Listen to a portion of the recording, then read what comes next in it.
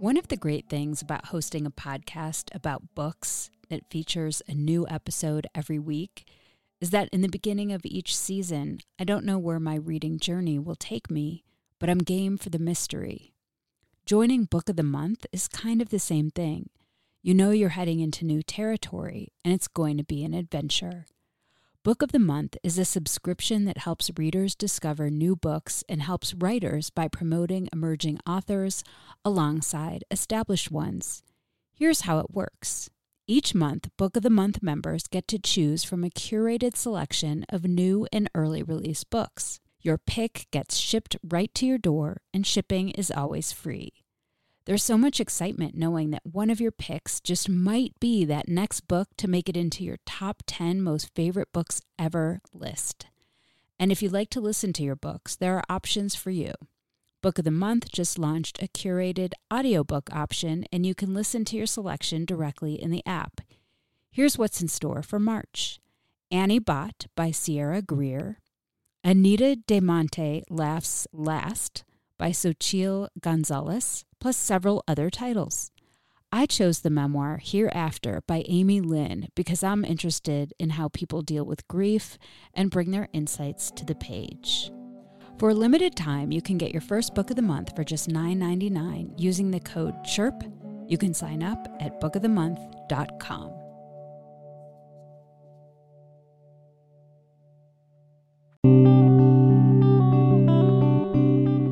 This is First Draft, a dialogue on writing produced at Aspen Public Radio. I'm Mitzi Rapkin.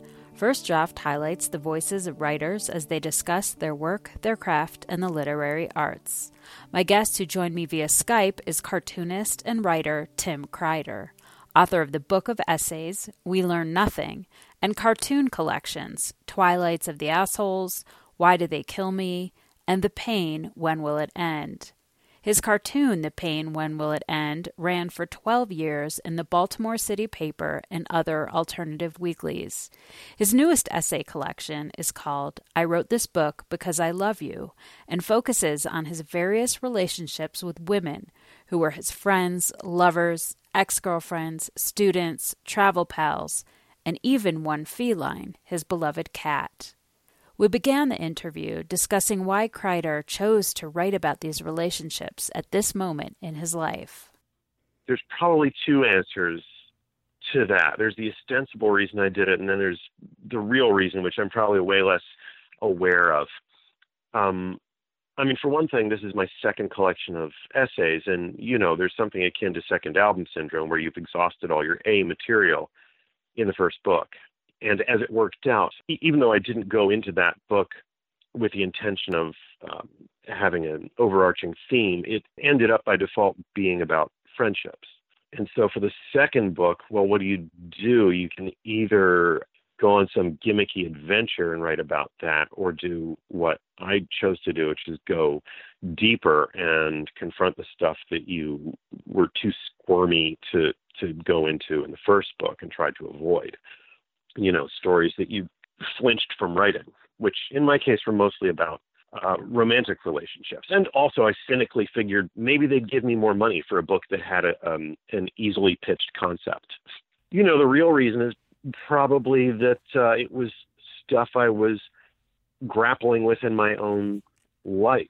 I think you can only, if you're lucky, you can only live with your same dumb self-defeating patterns of behavior for so long before they start to exhaust you, and you try to face up to them and figure out why do you keep doing this? And so I think that this book was part of that process for me. Not to say that writing is therapy. I think the therapy should probably come first so that you're not burdening the reader with it. Writing is for the reader, not for you, the writer. So I feel like we're in a time in our society where the female voice is really screaming to be heard. Everything from sort of the Me Too campaign to, just making less money at work. I'm just sort of curious about, this voice from a male right now. And if you ever thought, is is this the time for this? What can I add to this discussion? How can I illuminate what it's like for men? I'm just wondering if you thought about that at all. Well, this book was pretty much written by the time the Me Too movement started. I mean, it's not like gender politics wasn't a minefield before Me Too. I was certainly mindful of that. And with the shame machine of the internet, I think every artist constantly imagines all the angry, humorless, dogmatic people of the internet reading over their shoulders at all times and second guesses themselves accordingly. So, I thought about gender politics a good deal in writing this, in some essays more than others. Yeah, I recently told, I was guest lecturing for a friend's class to some aspiring writers, and I told them this has been pretty much the worst year in history to be a white male, but it's still pretty awesome, still better than being anything else. But yeah, it's not a great year to be a straight white male writer. Pretty much no one wants to hear what you have to say. But, like everyone else, I am stuck being the person I am, and I'm not going to stop writing. And unless Me Too wants men just to shut up forever, which I don't think anybody really does. I think what they want is for men to do some of the self-reflection and introspection that I've tried to do in this book. I certainly don't try to make myself out to be attractive or admirable at all times in this book. I try to be honest, among other things. So I'm not holding myself up as any kind of exemplar of behavior. I'm trying, though, I think, to exemplify the sort of self-scrutiny that I think everyone ought to be doing. When you were writing this or when you were turning it in, do you ask yourself, because there's this part of being a writer that's just the creative part where you'll just sit down and write, but then there's the reader part and that interaction. So do you ask yourself when you write these essays, why should people care? Like, why do people want to read this? Does that enter your mind? Oh, yeah. I mean, I give an infamous talk to my writing students, first or second class, the famous no one cares what you think, or you are not special talk. I think that writing about yourself is a really embarrassing thing to do. It's so adolescent and self-absorbed that you had better have an ironclad justification for why this was worth the reader's time. And I think that trying to demonstrate that you have had a cool, fascinating, adventuresome life, or that you had an unbelievably effed up childhood is not anywhere near enough. Like I said, you had better be giving the reader more than you're getting out of writing something. So my MO is always to try to figure out what is universal in my experience. What can other people use? Which often means that the more interesting the story, the harder it is to turn into an essay. Like the one of the harder essays to write in the book was the one about posing as someone's husband and riding the Ringling Brothers circus train to Mexico City. I mean, that makes a cool story to tell in bars, but what is that besides a cool story? And it took me several decades to figure it out. I wrote the first draft of that essay almost 30 years ago now. You're listening to First Draft, a dialogue on writing produced at Aspen Public Radio. I'm Mitzi Rapkin.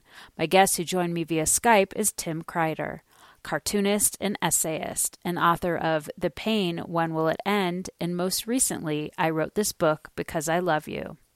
Well, I think there was like different sort of tropes and energies that came out from these essays. So, for instance, you had mentioned the first one, Death-Defying Acts, when you traveled with your friend who you call Annie to Mexico to be with her. She was a teacher in the circus, in the Ringling Brothers Barnum and Bailey Circus. But to me, a lot of that essay was about mortality. So on the surface, you're on this train. It's easy to be lured in as a reader because it's so interesting to learn about the pie car where people eat and the adventures you have. But really, you and Annie had this relationship where she was sick and then she wasn't sick, and you would imagine your death with each other. You had these sort of games that you play. So I'm curious about that, about folding in this idea of mortality into this essay that in some ways is lighthearted, even though you went to Mexico to make sure Annie didn't die there right. due to dangers. Can you talk about that mixture? I love that essay because it's one of the lighter and funnier ones in the book, but it is all about death. But, I started out as a cartoonist, and it's our instinct to be funny about the darkest things. I like your use of the word lured because I felt very consciously that's what I was trying to do with this book is even though it seemed like a good angle commercially to write a book about relationships, I also secretly suffer from this worry that relationships are a really silly, frivolous, trivial thing to write about, especially now that we live in a dystopia. So I try to lure you in with a book of essays about relationships, but they're all, I hope, also essays about something else. Something, I don't want to say more serious or larger, because after all, it's possible that relationships are the most serious thing going on in life, but something a little less sexy, like mortality or like war or religion.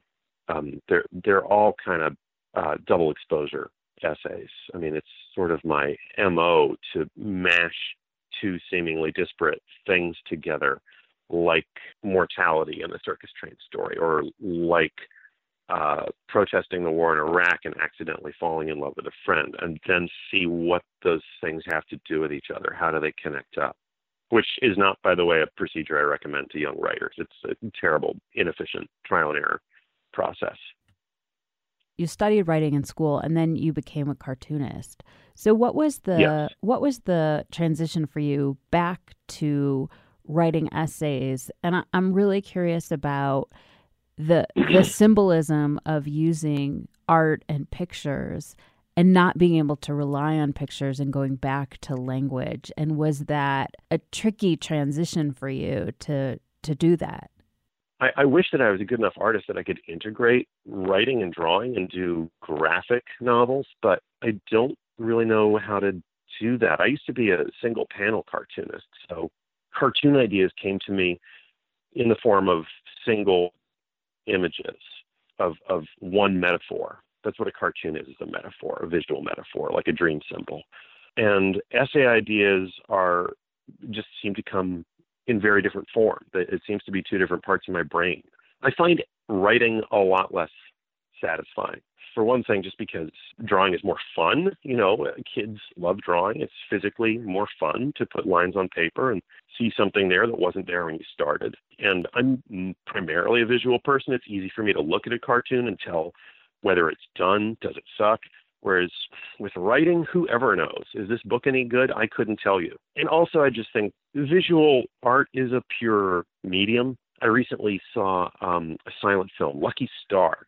I can't even describe it to you because it's so sappy and ridiculous that if I told you the plot, you'd laugh. But seeing it in a theater, it made everyone in the audience want to stand up cheering and weeping, because I think that the lack of dialogue doesn't engage the rational side of your brain. It doesn't engage the left brain, and it gets under your skin, into your subconscious, the same way dreams do. And I think that cartoons at their best can do that. I had people write me over the years. I was a very left-wing political cartoonist, and some people said, at first I didn't agree with anything you said, but I had to admit you were funny. It cracked me up, and then you got me thinking. And that was always kind of the strategy. I always tried to be funny rather than politically trenchant. And I think that image just goes straight to where we dream and feel. And I don't know, language is so mediated. It's a real imperfect medium. The publishing industry is a system. Books are mirrors into people's experiences. And in season 2 of Missing Pages, we'll take a look at what happens when an old system faces new challenges. This is what happens when you involve money. I'm Beth Ann Patrick, literary critic, writer, and your host of season 2 of the Missing Pages podcast, a show that gives you a ringside seat to some of the juiciest conflicts in the book world. In season 2, we're turning up the dial. She was in pretty much a stratosphere all around. The term is academic fraud. Teachers in Florida had to cover up their bookshelves for fear of getting sanctioned or fired. We'll dig into these stories with industry insiders and talk to authors like Jodi Picoult for their firsthand experiences. You can child-proof your world, but you can't world-proof your child. It's time we find these missing pages and return them to their stories. Listen and subscribe to Season 2 wherever you get your podcasts. You're listening to First Draft, a dialogue on writing produced at Aspen Public Radio. I'm Mitzi Rapkin. My guest who joined me via Skype is Tim Kreider, cartoonist and essayist, and author of The Pain, When Will It End? And most recently, I wrote this book because I love you. So you said in one of your essays, the older I get, the less life makes sense. Does that make it harder to be a writer as you age? In some ways, yeah. I mean, I think that there are certain patterns that are more obvious to me now in human behavior, but all the really big questions, I think if you're at all a smart, reflective person, age and experience tempers and qualifies the kind of passionate idealism and that you feel when you're young. I mean, young people are really absolutist. They're dogmatic. They know what's right and what's wrong. There's not a lot of gray zones for them. At least that's how I remember it. And that's sort of what I see in the world. And then the older you get, the more, qualified and tentative and riddled with caveats and qualifications everything becomes. And it gets harder and harder to say what happened and why and what any of it meant. So I think you get maybe a lot more cautious and second guess yourself about trying to say anything true, which, I don't know, if you're writing for any purpose other than to amuse or entertain is somewhere in the back of your mind a concern, saying something true. I'm just thinking out loud, but it occurs to me that, and I think I've seen this happen to other writers too, you get a little bit impatient with all the artifices of art. I remember at some point Kurt Vonnegut said, I'm not going to put on any more puppet shows. You start to feel like if you've gotten any kind of glimpse of what's going on in the world, you feel time getting short and you just want to say what you think. You just want to tell people what you think is going on in this world, which doesn't, I'm afraid, make for very artful writing. Well, I think part of what you said about being a cartoonist and that cartoons are metaphorical, that metaphor sometimes is so much easier to understand things than when you go straight on. The essay that you mentioned, Our War on Terror, is a good example of that, where on one hand you were talking about this friend, Lauren, who you met, who was a cartoonist who you fell in love with, but she was married, and it seemed like a very real love from your point of view. And at the same time, the War on Terror was going on. It was 9/11 had just happened. George W. Bush was setting our own war and starting to attack these other countries. And you're going back and forth between this confusion that you have and the war going on. Can you talk a little bit just about this essay and writing it? Oh, what a nightmare it was. I mean, this is why I warn other writers away from my MO of just trying to mash two disparate subjects together and see if they stick. I mean, there's an exercise I do in class when I teach writing where I hand out two stacks of cards with single words on them, and one stack has concrete nouns like cobwebs or Legos, and the other has abstract nouns like regret or democracy. And the assignment is they each get one at random for each pile, and the assignment is write a paragraph explaining how these two things are the same. Which you can do with pretty much anything. You can finesse it with rhetoric, but the real question is, well, is there a real connection? I mean, do they actually have anything to do with each other? And, the risk in taking a few years to try to write a 20-page essay doing that is that they don't really have much in common, and you're faking it, and we'll have to just scrap the whole thing. I had thought for a long time about writing about that relationship because I think it's a very common experience that you get inappropriately attached to somebody who's unavailable, and you then have to either destroys that relationship, or you have to figure your way back out the way you came, or else through it, and find your way back to some sort of relationship you can both live with. And we successfully did that, and I thought it might be worth telling other people about how that happened. After I read Thucydides' history of the Peloponnesian War, I had this idea of writing kind of a ground-level emotional history of the War on Terror years, like 9/11 and the decade after, like just what it felt like to be in a nation-state going berserk with bloodlust, which is yet another common experience and seemed well worth writing about. But it wasn't until I thought, well, maybe those two essays are the same essay that I undertook to write them. And it was a slow, painstaking slog And my first editor on this book, John Cox, helped me quite a lot with distilling what was essential about and what was common to both those experiences. And the two words that I mentally taped up on the wall were idealism and futility. It turned into an essay about falling in love with someone you're never going to be with while protesting a war you're no way going to stop. And why are you doing those things? And it's about finding your way toward more realistic and more realizable ways of engaging with both love and politics. You're listening to First Draft, a dialogue on writing produced at Aspen Public Radio. I'm Mitzi Rapkin. My guest who joined me via Skype is Tim Kreider, cartoonist and essayist, and author of The Pain, When Will It End? And most recently, I wrote this book because I love you. One of my favorite essays in the book was called Orientation. And oh, thank you for saying so. It was the hardest one in ways.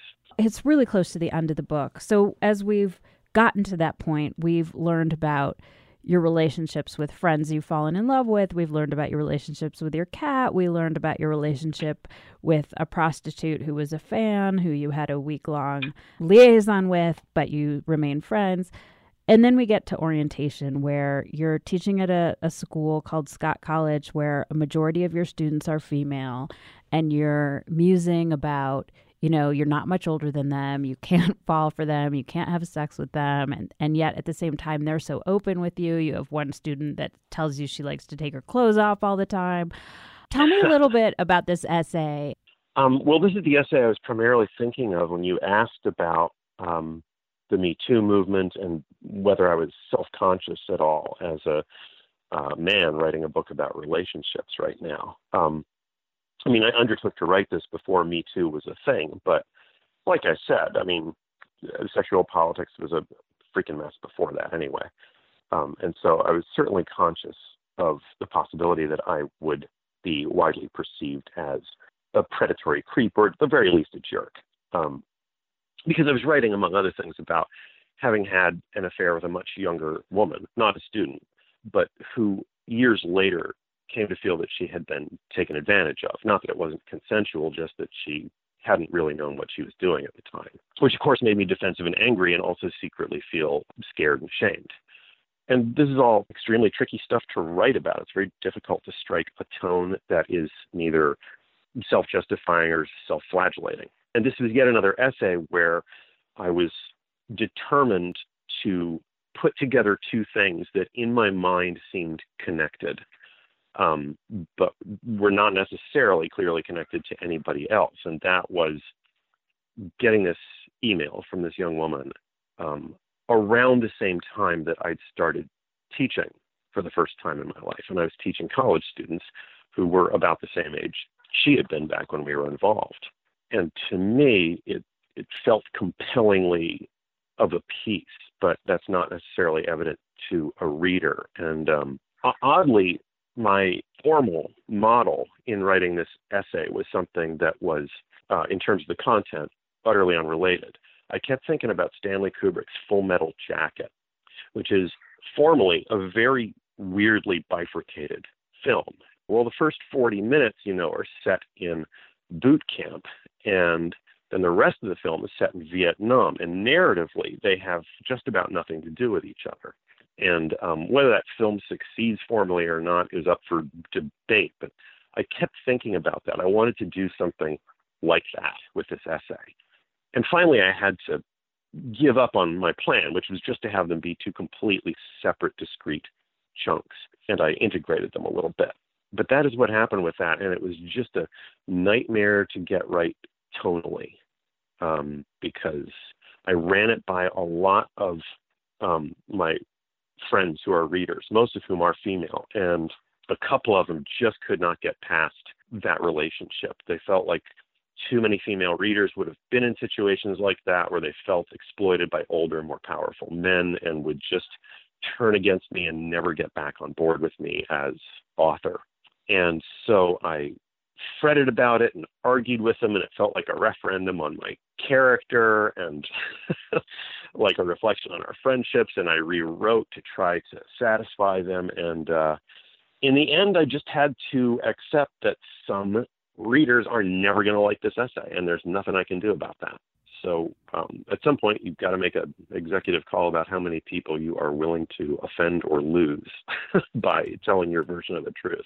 You know, a lot of the essays in your book have to do with, I mean, some of them are sexual escapades, some are friends with benefits, some are, you know, relationships you don't consummate sexually, but you do indicate through your childhood and everything, you seem to have some sort of long-term commitment issues. But it is always really easy to get into relationships. It's much, much harder to get out. And you had a student, your student, I think her name was Gina, who said, you know, she takes her clothes off all the time, but then she said to you, bearing yourself emotionally, that's really scary. And she's talking about that versus taking her clothes off. That's the point, is that it's easy to get naked with people. It's easy to go on a train ride with people. It's probably easy to protest people. But to bare your soul is so much harder as a writer, as someone in relationships, in intimacy. So to me, that line in that essay is also summing up maybe one of the underlying themes of what you're getting at with a lot of this. I love that it happens from basically a teenage girl. Yes. Well, that student was an actress, I should clarify. And therefore an exhibitionist. And so, yeah, she was talking about getting naked, mostly on stage, although not exclusively. And this was no big deal for her. But yeah, like she said, bearing yourself emotionally is scary, both in life and in writing. I mean, showing someone a first draft is, for me, much more embarrassing and fraught with anxiety than, you know, getting naked and sleeping with them. Because first draft is likely to, you know, show off who you are in all sorts of humiliating and unattractive ways. I mean, writing is still a very cowardly and controlled way of bearing yourself, because you get months or years to refine it and make sure it comes out the way you want it to, which is why interviews are so nerve-wracking for writers, because you just, you know, your first draft gets published. And, you know, it's also true that bearing your soul in a heart-to-heart conversation with a friend over drinks is still not really the same as bearing yourself in the involuntary way that you do when you live with someone for years, because they get to see all kinds of horrible things about you that you would rather hide. You know, they get to see how you are when you are tired or irritable or complaining about work for the 1,000th time, or you're caught in a lie. They get to see the parts of you you would rather not be seen. But as I said in one of those essays, there's a line along the lines of to if you want the rewards of being loved, you have to risk the mortifying ordeal of being known. You're listening to First Draft, a dialogue on writing produced at Aspen Public Radio. I'm Mitzi Rapkin.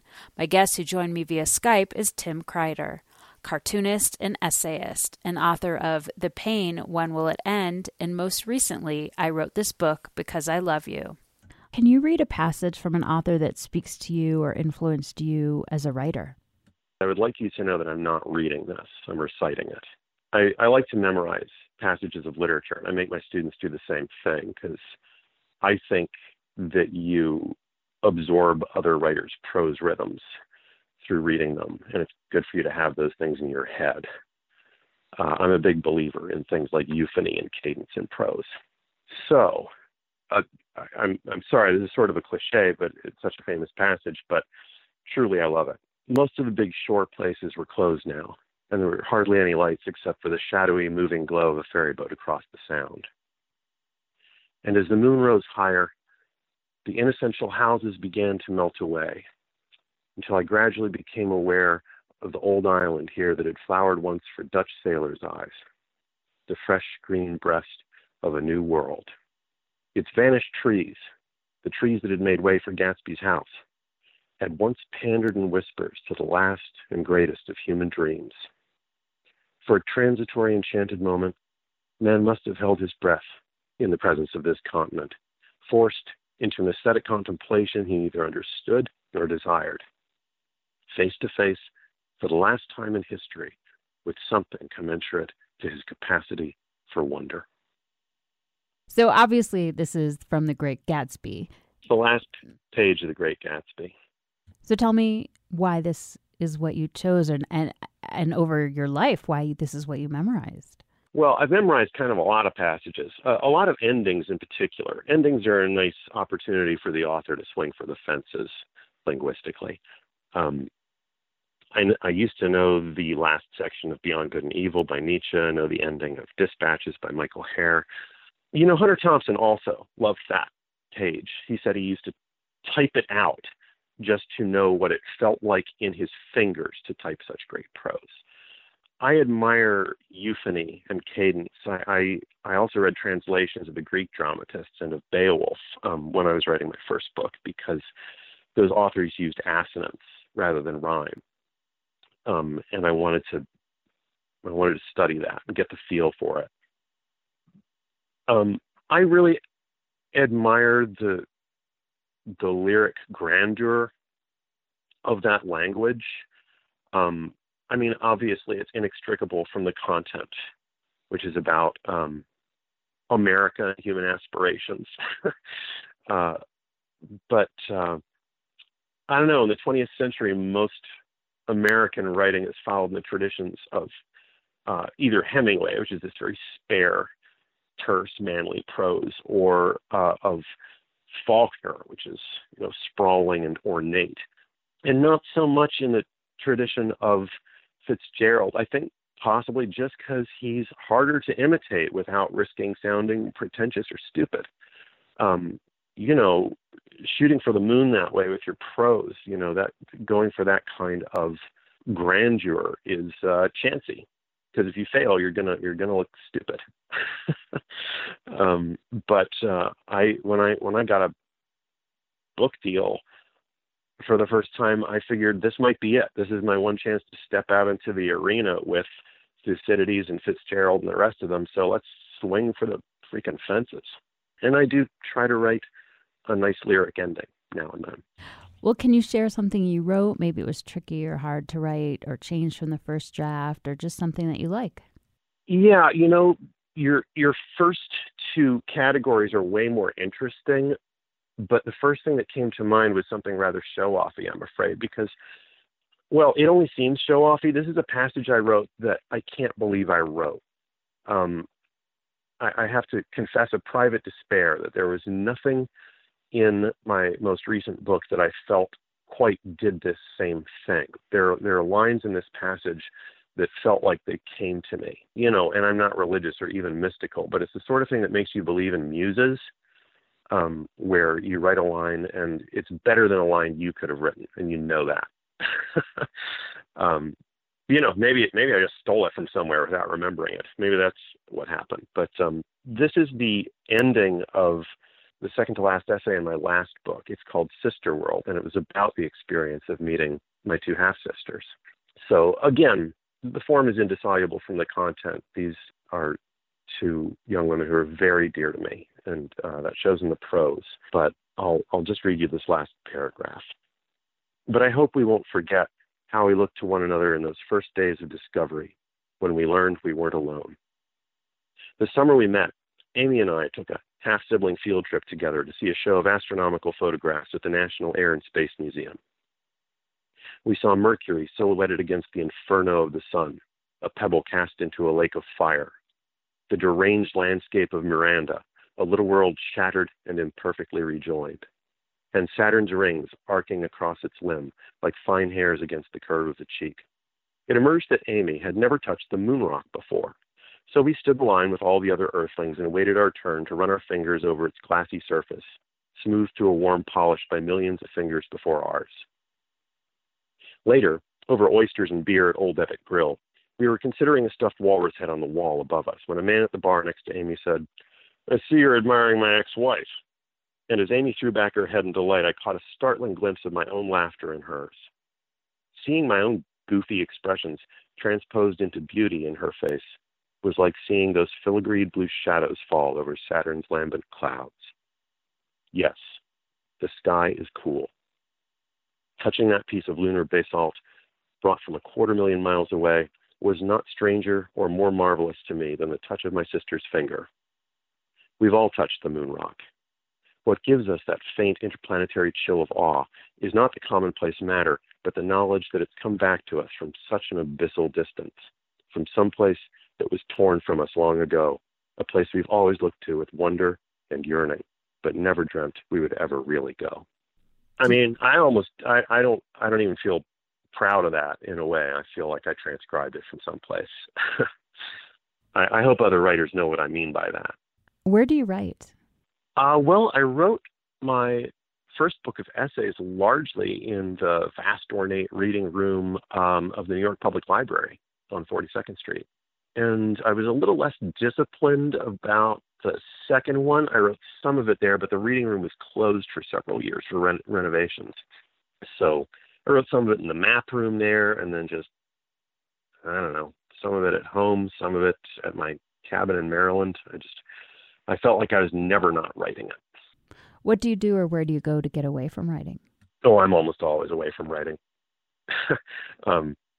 Though, of course, when you use your own life as raw material, you're also never away from writing. I mean, I'm sort of torn between ambition and wanting to enjoy my actual life while it's going on. So I would really much rather spend a day drinking beers and talking and laughing with friends than writing, which I do as often as possible. But, of course, a lot of good material comes out of that. So maybe that's not getting away from it at all. Who do you show your work to first to get feedback?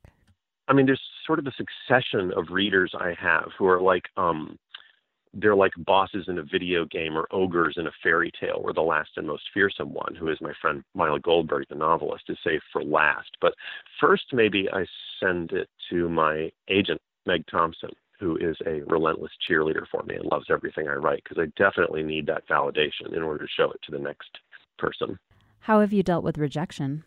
You know, for a long time, I wasn't really trying seriously to be a writer, so I didn't have a whole lot of experience with sending manuscripts out and getting them rejected.